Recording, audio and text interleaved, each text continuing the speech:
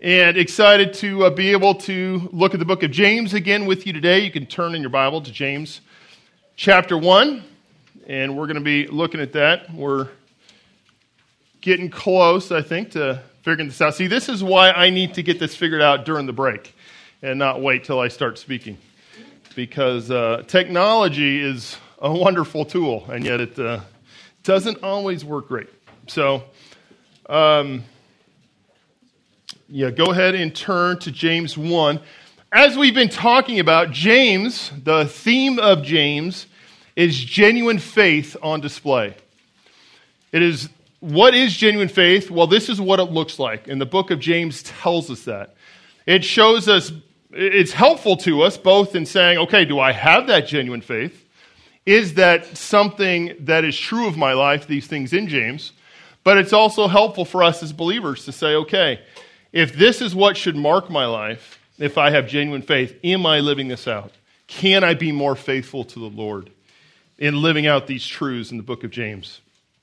So that's the overall theme. And then we looked at there's a number of marks of genuine faith. So the way that James is organized is he goes through a series of marks of genuine faith. It's not so much a linear argument such that Paul usually has in his epistles, but it addresses this one theme and then just hits topic by topic. So it organized a little bit differently. And the first topic, as we've been looking at, is genuine faith considers trials as joy.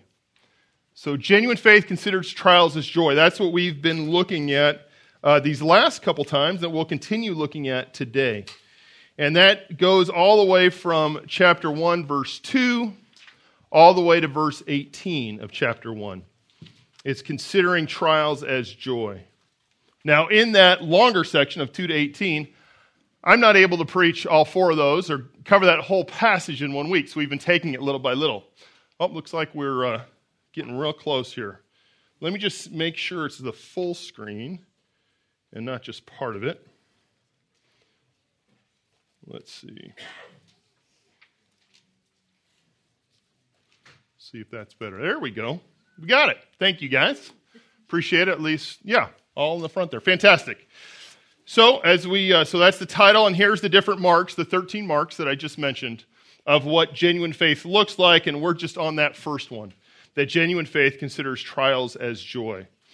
So far, like I said, it's 4 sections I needed to break down, verses 2 to 18. And we looked at the first one in verses 2 to 4, to think rightly regarding trials. And then the last time we looked at pray expectantly during trials. Today we're going to be looking at verses 9 to 12. And in this section, we're going to be looking at the command to maintain perspective during trials, to make sure we have the right perspective on things. And then in the future, we'll be looking at verses 13 to 18, which is to distinguish accurately between trials and temptations. So I must say I've enjoyed going through this, but I tell you, it's challenging to myself. And the application of this is so apparent in our lives, in every situation we face. And so I hope it's a joy for you to look at this today, as I know it has been for me this week. So let me read the passage. In fact, I want to read starting in verse 2. And so we'll look at, so if you have your Bibles, open them, keep them open there, James 1, starting in verse 2 through verse 12. Consider it all joy, my brethren, when you encounter various trials, knowing that the testing of your faith produces endurance. And let endurance have its perfect result, so that you may be perfect and complete, lacking in nothing. But if any of you lacks wisdom, let him ask of God, who gives to all generously and without reproach, and it will be given to him. But he must ask in faith without doubting. For the one who doubts is like the surf of the sea, driven and tossed by the wind.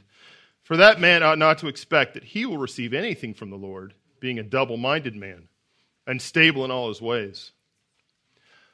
But the brother of humble circumstances is to glory in his high position, and the rich man is to glory in his humiliation, because like flowering grass, he will pass away.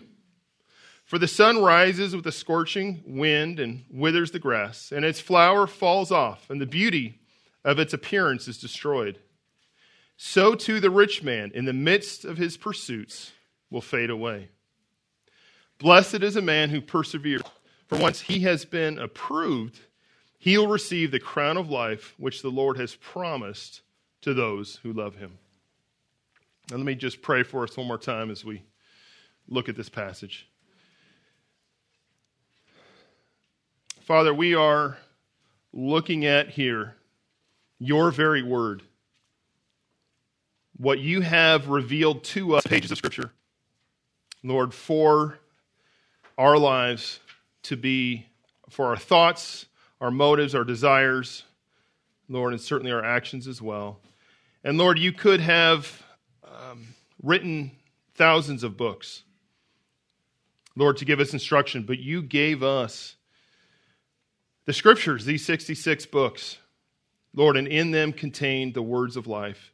And we pray as we look at these verses, Lord, that we would not only strive to find what it is saying and interpret it accurately, but God, that we would order our life by it, that we would be doers of the word, Lord, and not merely hearers. God, impress your word upon our hearts today. We pray in the name of Christ. Amen. Well, we live in a fallen world. Now, before sin entered the world through Adam and Eve, the world was not broken. It was harmony. There was harmony between man and God. There was harmony with each other, and there was even harmony between us and the created world. And then we read at that time when sin entered, when Adam and Eve broke God's law, everything became broken. All of these relationships, both man and God, both person to person, and with our world around us.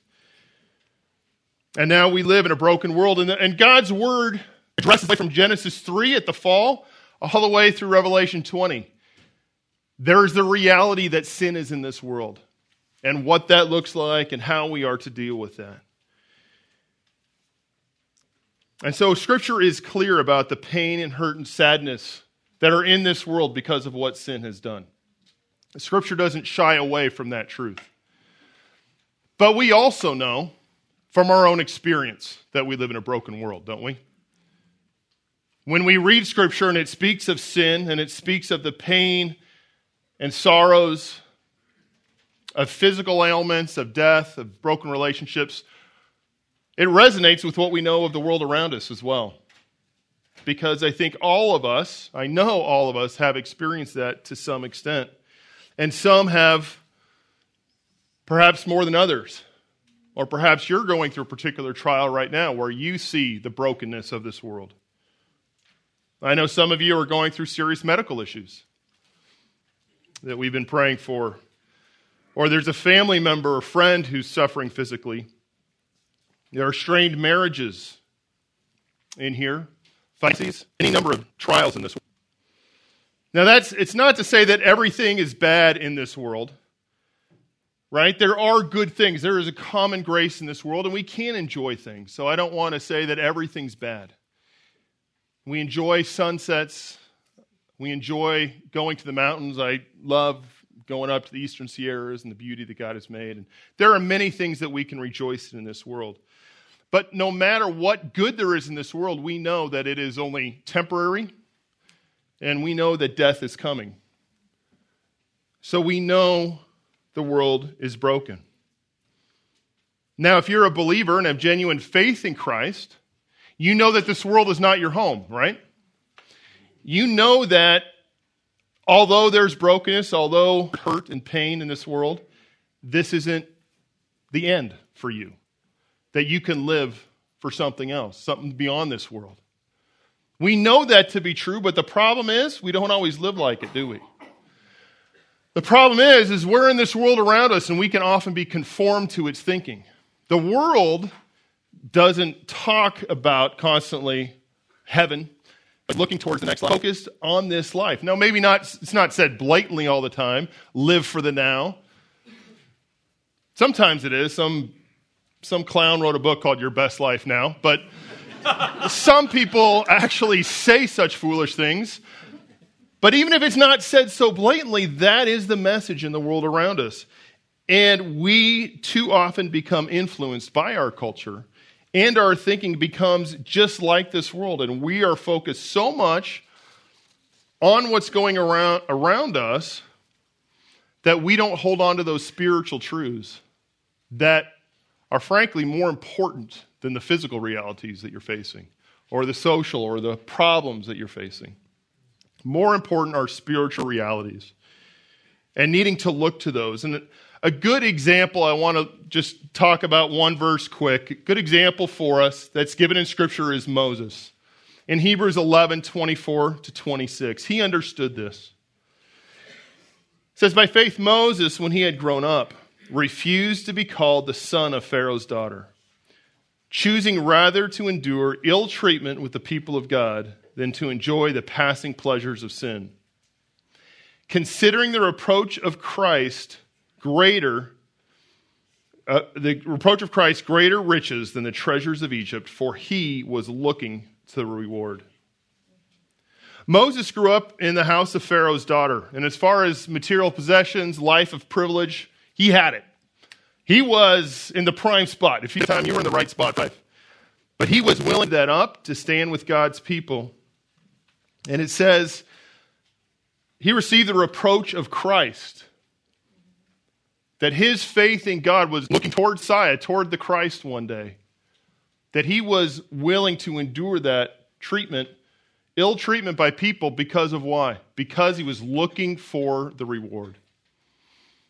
Certainly his culture, Egyptian culture, was looking at the immediate, was looking at what was around him, but Moses was not. He was looking forward to the reward and keeping that eternal perspective. And that's what we all must have, to remember what is truly important and truly valuable. When our affections, what we love, what we desire, are spiritual things and eternal things, that's the secret to what was said in verse 2 of considering trials as joy. When your mind is so set on spiritual things and on heavenly things, then you can see temporal things and the temporal trials of life in the right perspective. And you can have joy. So what we're going to see today are 3 encouragements towards maintaining perspective in trials so that we will be able to endure them with joy. So we had seen, again, quickly to review, in verses 2-4, we need to think rightly regarding trials, that God uses trials in our lives to make us a more complete person, to grow us in godliness. And then we saw in 5-8 that we need to turn to God for wisdom in trials. And the Lord loves to provide us that wisdom. He wants to give us that. And now, again, we'll see these 3 encouragements to maintain perspective in trials. And I think these are helpful for us because we too easily lose that perspective. So we're starting in verse 9. So again, if you have your Bibles, we're going to start there in verse 9, and that's where we find our first encouragement. Rejoice in spiritual riches. We must rejoice in spiritual riches. Verse 9 reads, but the brother of humble circumstances is to glory in his high position. Now he addresses the brother here, the brother of humble circumstances. So we see right away that James is referring to believers in this verse. And we see that the certain type of believer that he's addressing is what? It's the brother of humble circumstances. Humble circumstances. Literally, the word means, the way it reads in the Greek is the brother, the lowly one. The brother, the lowly one. And that word for lowly is translated humble circumstances, humble, can refer to the godly virtue of humility, and often is in Scripture. In fact, James uses it to refer to the humble person. So why are we thinking of humble condition as being poor, financial poverty? Well, that's because the very next verse, if you look down in your Bible, he then turns to the rich. The rich man is what he contrasts this with in the next verse. So, because of that quick contrast there between the rich and the poor, we know he's referring to financial poverty here. He's saying this is a believer who's going through financial hard times, that is financially poor. Now, this shouldn't surprise us that part of James's audience is financially poor, should it? This letter, as we saw in verse 1, and if you don't recall, you can look up at verse 1, this is to the tribes scattered abroad, the dispersion of Jews. So these are Jews who had been living in Israel and probably in Jerusalem, since James was the pastor of the church in Jerusalem and had spread abroad. And being spread abroad in these new places, they probably did not have good jobs to get money. So they were poor. Many of them, if not most of them, were very poor. And with poverty usually comes low social status, especially when you're outside of your home country. So James addresses these believers who are in poverty. And it's not surprising to hear of believers in poverty. In the early church, most believers were poor. And we remember that, right? In 1 Corinthians chapter 1, it talks about that as believers. Not many of us are noble and wise. It reads, "For consider your calling, brethren, that there are not many wise according to the flesh, not many mighty, not many noble, but God has chosen the foolish things of the world to shame the wise. And God has chosen the weak things of this world to shame the things that are strong. And the base things of the world and the despised God has chosen, the things that are not, so that he may nullify the things that are." And this passage reminds us, well, it's certainly not because you have impressed God that he's made you a believer. It's not something great that you have done, but God chooses those who are weak and usually those who are poor to come to him. And so we see that God's love goes out to those who the world does not think is great. And this is the testimony throughout Scripture of God's care and love for the poor. Now, I'm going to throw a lot of verses up here. The slides will be available online, or you can take a picture. But a lot of things point out, just make it very clear how God cares for those who are in financial trouble. That may be you. And you may think, does God care about my struggles? The law included provisions for the poor. The Psalms repeatedly speak of God's love for the poor. The Proverbs teach us to be gracious to the poor. The prophets exhorted the people to care for the poor. The Gospels instruct us to care for the poor. And the epistles contain commands that we are to care for our brothers in need. Again and again in Scripture, we see God's love and care for the poor. And this is just a small sampling of the verses. This is not exhaustive by any means. Were you to do an exhaustive approach, you would fill many slides with verse references of God's love and care for the poor. And it should remind us, encourage us, if we are going through financial times, of God's love for you. And it should remind us to also, as God's children, to care for the poor as well. But it's certainly not to say that God loves you more if you're poor either. Not mistake that, and that you have to be poor for God to love you. Lack of wealth is not a virtue. But again, lack of wealth is also not a lack of faith either. Those in the prosperity gospel would say, well, if you're poor, it's because you don't have enough faith. And that is certainly not the testimony of Scripture. Here he addresses the brother, the lowly one. We do have brothers who are poor. Now again, back in verse 9, then the brother of humble circumstances is who James is addressing now. What is the command? What is he telling him to do? And we see here the word glory, is to glory in his high position. Which is interesting. We certainly don't see criticism of the poor person. James doesn't see, now the brother of humble circumstances, you poor brother, what are you doing? Get to work. That wasn't the case here at all. That wasn't what he started off with. And it wasn't, oh, let's all feel bad for the poor person either. What does he say? He should glory in his high position. Now, the word glory there can be translated to boast, and it often is. And this word here, to glory, he is to glory, is a command. It's an imperative in the original. And it actually sits at the very front of the sentence for emphasis.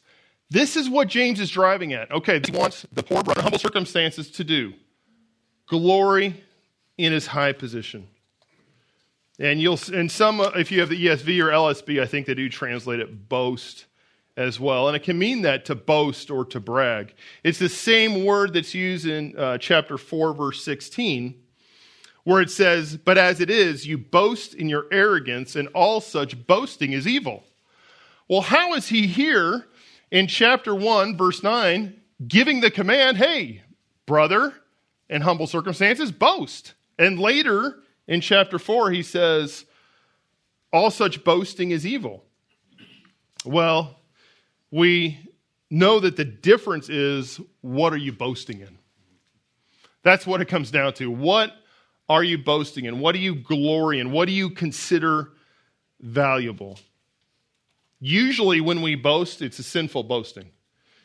And so lest you try and use James 1:9 as an excuse for boasting, we got to be clear, what is he boasting about or commanding to boast about? And it's to boast about your high position. Now, he's talking about a high position in society, is he? Because these people have circumstances, they don't have a high position. Speaking then of a spiritual high position. They're to boast, to find their glory, to find their joy, their treasure in their spiritual high position. It probably reminds you of Jeremiah 9, 23 to 24, where he contrasts what the foolish boast of and what we should boast of. Thus says the Lord, let not a wise man boast of his wisdom, and let not a mighty man boast of his might. Let not a rich man boast of his riches. But let him who boasts boast of this, that he understands and knows me, that I am the Lord who exercises loving kindness, justice, and righteousness on earth, for I delight in these things, declares the Lord. The one who has little in this world, who's poor and an outcast, has reason to boast. Has reason to speak of great things because he has spiritual blessings. Now, what are these spiritual blessings? What are we talking about? What high position in spiritual riches does the poor believer? What does he really have? Well, again, we could go on and on about this, but let me just list a few for you. Forgiveness of sin. As a believer, you are not guilty before God right now, but you are standing in his favor. You're no longer a slave to sin. I tell you, any one of these should give you reason to boast constantly. Reason to have joy in trials. You're no longer walking in delight. You are now a child of God. You enjoy a loving relationship with the King of Kings. You have immediate access to speak to God anytime you want. Anytime. And he wants you to come before his throne. He invites you to come. We have a great high priest who understands this. 2 Peter 1 says we have everything related to life and godliness. And then we have the hope of heaven as well. And again, this is just a small sample of our blessings in Christ. These are just a few of the things that we have. James is telling them, look, you have been given riches beyond compare. They just aren't of this world. They just belong somewhere else. They are spiritual riches. Do these things excite you? This list here? I hope it does. If it doesn't, then you don't understand them as well as you should. And the more you study them, the more you'll be excited about them. Every one of them. And again, 100 more that we could list that we have in Christ. These are exciting things. You say, well, what about, in this life I have trouble. I'm poor. Brother, you're rich. Revelation 6, it says, I know in your poverty, but you are rich. Well, this is the great irony of poor believers, isn't it? I know your poverty, but you're rich. Well, wait a minute. I know your poverty, but how can that be? Because they're rich spiritually. And you are rich spiritually. You have so much, and not because of anything you've done. And praise God for that, because then if it's based on what you've done, then it can be taken away again when you fail. But it's because of what Christ has done. So how can you have joy? How can you have perspective? Well, you think about your spiritual blessings. You think about how rich you are in Christ. And you may not have a fancy car or a nice house. Not even sure what a 401k is. But if you have these things, you have riches beyond compare. And we lose that perspective. We get so discouraged, disheartened about troubles in this world, don't we? I know it's easy for us to do because they're right in front of us. But we need to look at our spiritual blessings. So certainly the direction here, he's speaking to the poor, and the trial that he's speaking to directly is material lack. But this is true of every trial, that we have riches that are more important than our trials that we're facing. Maybe the trial is physical suffering or disease, as I know it is for some of you. You can rejoice that you can go straight to the Lord of the universe and cast your cares upon him. You have that access. If you're in a marriage that's difficult, you can rejoice because no matter what your spouse says or does, you can respond in kindness because you have the Holy Spirit within you that gives you that ability. That's an amazing reality, a truth, something that you have. If you are lonely, feel that no one cares for you, you can rejoice that you have a heavenly Father and a Savior who has promised to never leave you or forsake you. No matter what trial it is, again, this is speaking directly to material lack, but whatever trial it is, you have those spiritual blessings that are bigger and more important than whatever trial it is you're facing. And you need to get of it and on the spiritual and focus your mind there. The hymn writer wrote, "Turn your eyes on Jesus and look full in his wonderful face, and the things of earth grow strangely dim in the light of his glory and grace."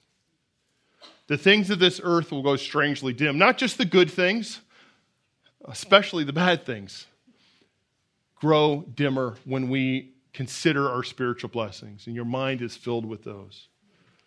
So the first way to maintain perspective so that you can have joy in trials is rejoice in your spiritual riches. Rejoice in what you have.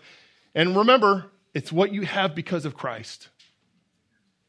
Christ made all these things possible. All of those blessings again. You didn't accomplish any one of those, not a single one. Christ accomplished all of those. And what a reason to rejoice, no matter what trial that you're in. Second one here, in verses 10 and 11. Our second encouragement here is to recognize the transitory nature of wealth. So we saw the brother of humble circumstances to glory in his high position. The rich man is to glory in his humiliation, because like flowering grass he will pass away. For the sun rises with a scorching wind and withers the grass, and its flower falls off, and the beauty of its appearance is destroyed. So too the rich man, in the midst of his pursuits, will fade away. And as we turn from the brother of humble circumstances to the rich man in verse 10, there's a lot of debate between commentators. Is the rich man a believer, or is he an unbeliever here? What are we looking at? And it's really by looking at the Greek grammar is you can get a better understanding of who is spoken of. And I think it's best, while looking at the Greek directly, it could be translated literally. Let him who boasts, the brother, the lowly one, in his high position. On the other hand, the rich one in his lowly position. Commentator Lenski provided this literal translation.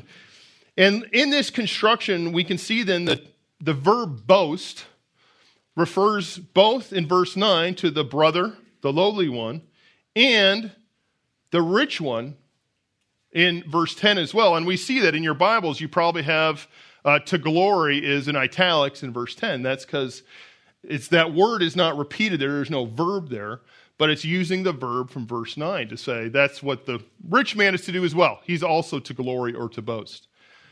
Well, seeing as that verb applying both to 9 and 10, we can also see a likely case is let him boast the brother.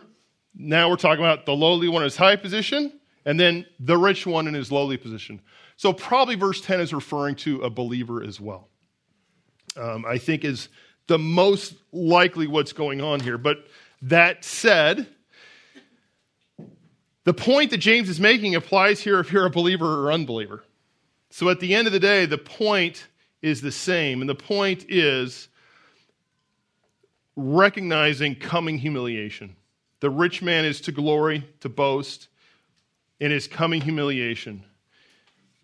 Just as the poor believer should boast in the greatness of spiritual blessings, because these are much more important than material things, the rich man should boast in spiritual things as well, rather than the emptiness of material things, because those are passing away. Those are disappearing fast. Much similar to Paul, as he says, count all things as loss for the sake of knowing Christ. That's what the rich man should do. Count it all as loss. It's not important what you have. Now, I don't believe that James is making a special emphasis to give instruction to the rich here. He will later in the book of James. The encouragement is mostly towards the poor man here and reminding the poor man, look, wealth isn't forever. Every person will die. The rich will die as well. And you can't take it with you. We've heard the illustration or the analogy, you never see a hearse pulling a U-Haul. And it's true, you don't take anything off of this planet with you. We are reminded repeatedly in Scripture how riches are, don't we?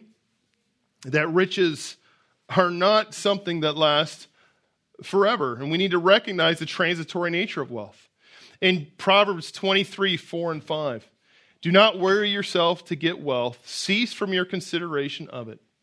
When you set your eyes on it, it's gone.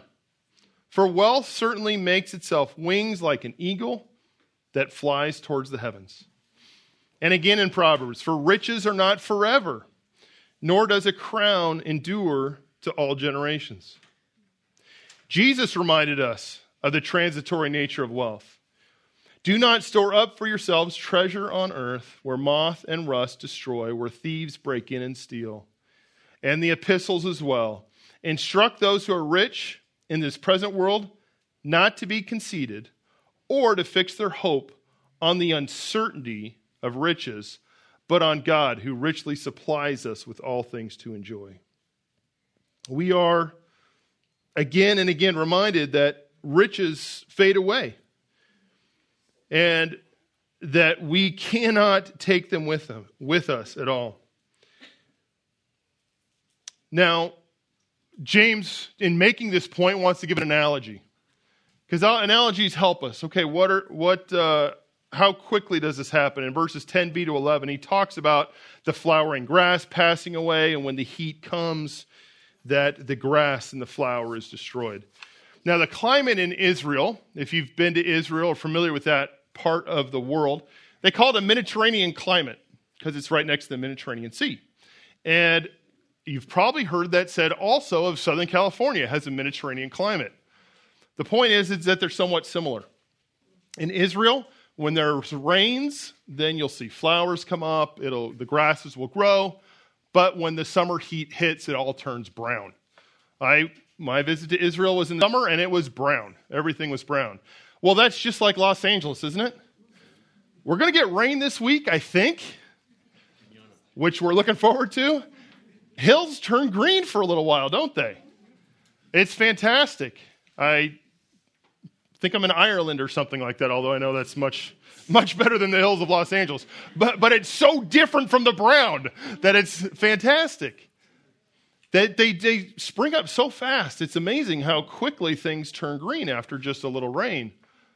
But just as quickly, right, when the summer hits, or sometimes it's spring because rains don't happen too often around here, it already turns brown. It turns brown fast. That's the illustration that James is using here. like the brown hills around Santa Clarita. That's how quickly wealth is gone. And not particularly wealth. And you'll notice here, he talks about what goes away here.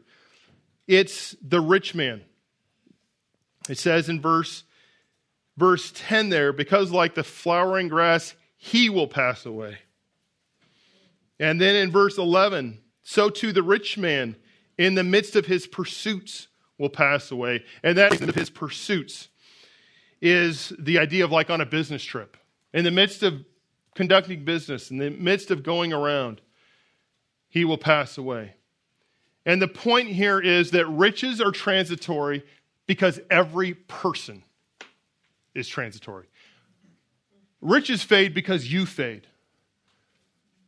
We know that, well, the saying is there's nothing certain in life but death and taxes. And our country's getting a lot more taxes these days, but death for certain is coming to you. And that's not just the rich man. Now, he points to the rich man here. The rich man will pass away. And why does he talk about the rich man passing away instead of every man passing away? Well, the rich man thinks less about that, typically. The rich man gets comfortable or perhaps trusts in his riches than the poor man. But it's certainly true of all of us. Whether you are rich or whether you are poor, you will pass away. And you should never find your comfort and security in money, because you are not going to be able to take that with you.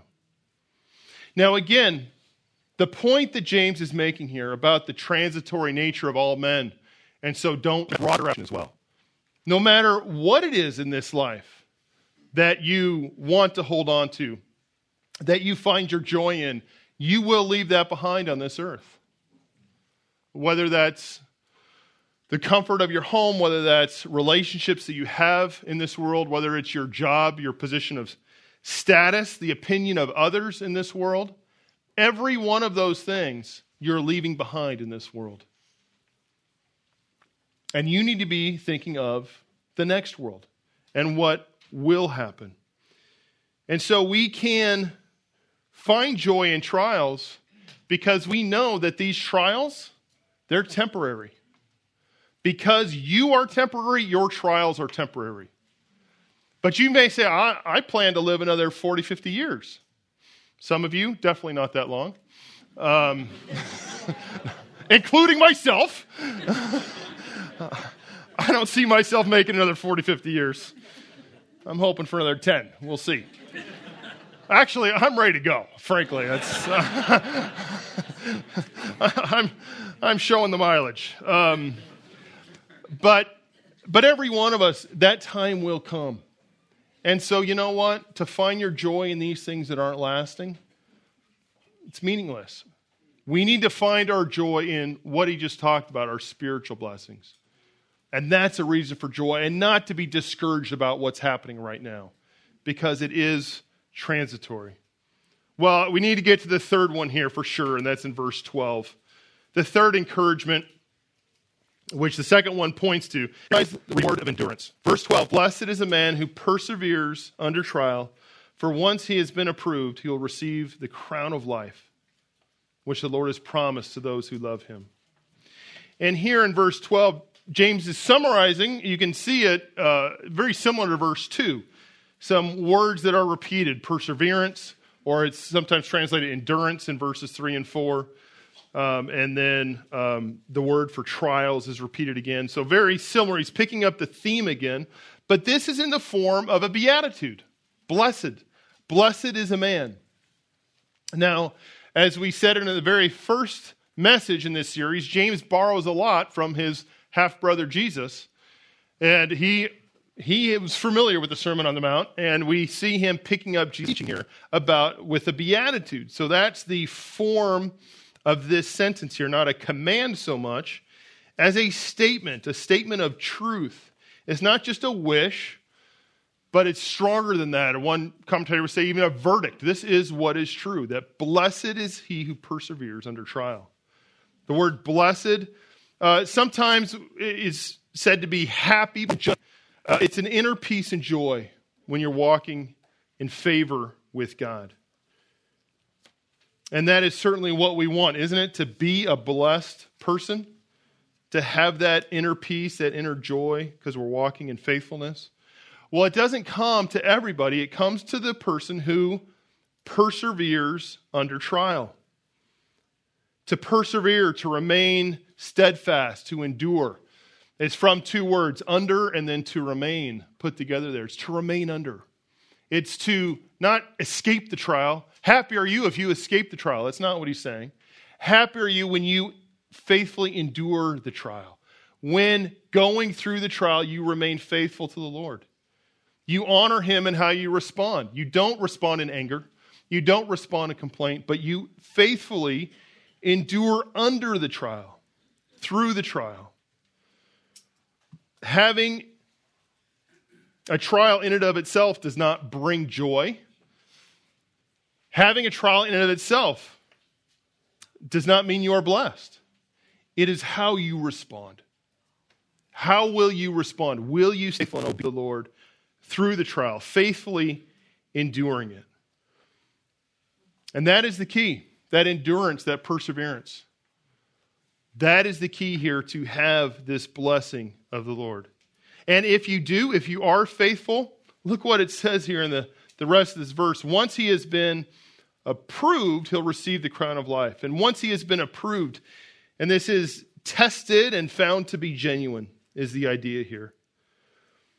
You have been approved means that your faith is really what you said it was. It's a true faith in God, not a false faith. And again, looks back at our whole theme. A true, genuine faith, a saving faith, will endure trials. And if you are not faithfully enduring a trial, if you are giving in to sin through the trial, you need to examine your faith. You need to examine, do I truly know the Lord? Because a genuine faith does persevere and will be approved by God. And if you do have a genuine faith, you will receive the crown of life, it says. You'll receive the crown elsewhere in the New Testament, and usually, by the Apostle Paul, and where we talk about the wreath, the victor's crown that you receive at the games. This is not likely actually what's in view here. James is not writing to Gentile communities. This is the first book written in the New Testament, right? So James is probably not referring to that. The crown that he's referring to is the Old Testament concept of a crown, which can refer to royalty, but also to a special honor or picture of happiness and prosperity. In Proverbs, it talks about an excellent wife is the crown of her. That's the kind of crown that there's a special honor that is given, a special status of happiness and prosperity. So a crown, he says, if you're approved and have genuine faith, you receive this crown of life. And the crown of life is best understood as the crown which consists of life. This is a crown of life. This is the reward, the honor you receive is life itself. And it is something you will receive, right? He will receive. This is talking about eternal life. This is the reward of eternal life, that if you are faithful, if you are found to have a genuine faith, you will receive this eternal life in the future time. And so he says that this will come, it's promised to those who love him. And here we see at the very end of that verse here, promise to those who love him, a description of Christians. This isn't a special, all Christians are those who love him. And there's a number of verses that speak to that. And again, you can get the slide later because it's a little tiny font on there. Again and again in Scripture, Christians are those who love God. And so what we see here then is those who persevere are those who have a genuine faith. And those who have a genuine faith are those who love God. And we can also say, are those who will receive eternal life. But if you do not persevere, then you have to ask, do I have that genuine faith? Is that truly me? And if you are a believer, Here is encouragement. Continue to persevere. It doesn't mean if you stumble once, I lost my salvation or I got to question everything, but it does characterize your life if you're a believer, that you persevere in trial. It should be consistent in your life. Now, as an example of one who persevered, the Apostle Paul, we could say Paul is the man of many trials in a lot of ways, isn't he? 2 Corinthians 11, 23 to 27 talk about the difficulties that Paul went through. And as you think of your own trial that you're right now, Paul, how you compare. Now, maybe someone has worse trials than Paul. It doesn't change the truth of what we're talking about. But I really doubt it does. He talks about in that passage about imprisonments, beatings, lashes, stoning, shipwreck, hunger and thirst, and he goes on and on of the different trials that he faced. Paul knew trials, but what does he say? In that same book in 2 Corinthians, he says, for momentary light affliction is producing for us an eternal weight of glory far above all comparison. And he talks about things which are seen and unseen. Light affliction, Paul writes, imprisonments, beatings, stoning, light afflictions? Would you call those light afflictions? I would hesitate to call those light afflictions if I was facing those things. How can you possibly call those light afflictions? Well, you can when you compare it with our heavenly reward, with our spiritual blessings now and our heavenly reward later. Then all these trials grow strangely dim. Then you could say, you know what? I can endure this because I have a reward before God one day. This same thought is echoed in Romans 8:18. For I consider that the sufferings of this present time are not worthy to be compared to the glory that is to be revealed to us. And again, he's looking at some really significant trials. What about your trial? Is it worthy to be compared to the glory to be revealed? No, it's not. It's difficult. Are trials hard? Are you struggling right now with your health, with your relationships? Yeah, I imagine many of you are, and all of us will at one time or another. With your heavenly reward. Compare them with your spiritual blessings. Your attitude will change. So application, well, it's just the 3 points that we've talked about. Rejoice in spiritual riches. Remember that you've been given more spiritual blessings than you can possibly comprehend. Think on those in trials. Dwell on the riches in Christ. Recognize the transitory nature of wealth. When the difficulties of life seem overwhelming and you can't seem to achieve the life that you want, remember that this life is fleeting. Remember that, look, you need to endure to the end.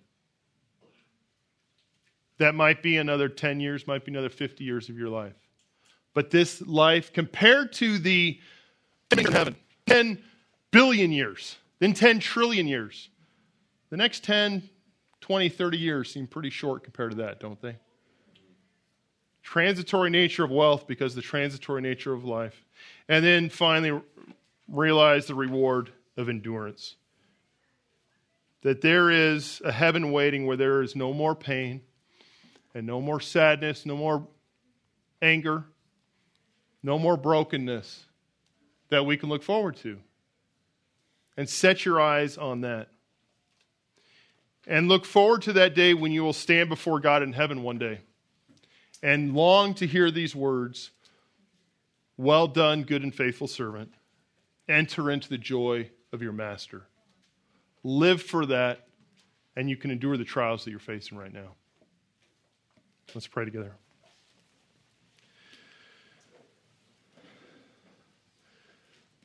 Father, it's so hard to look at difficulties in this world and consider them as joy, to think about them as joyful. It's hard, God, because my world is broken. But Lord, you and we give you praise, Christ, for what you have done in us to make us new people and given us such hope and joy and blessings. And we praise you, God. I pray that the minds of each one of us here will focus on those truths and those realities. Lord, that we would think rightly because we want your approval to stand before you one day. God, we pray that day would come quickly. Come, Lord Jesus. We pray in the name of Christ. Amen.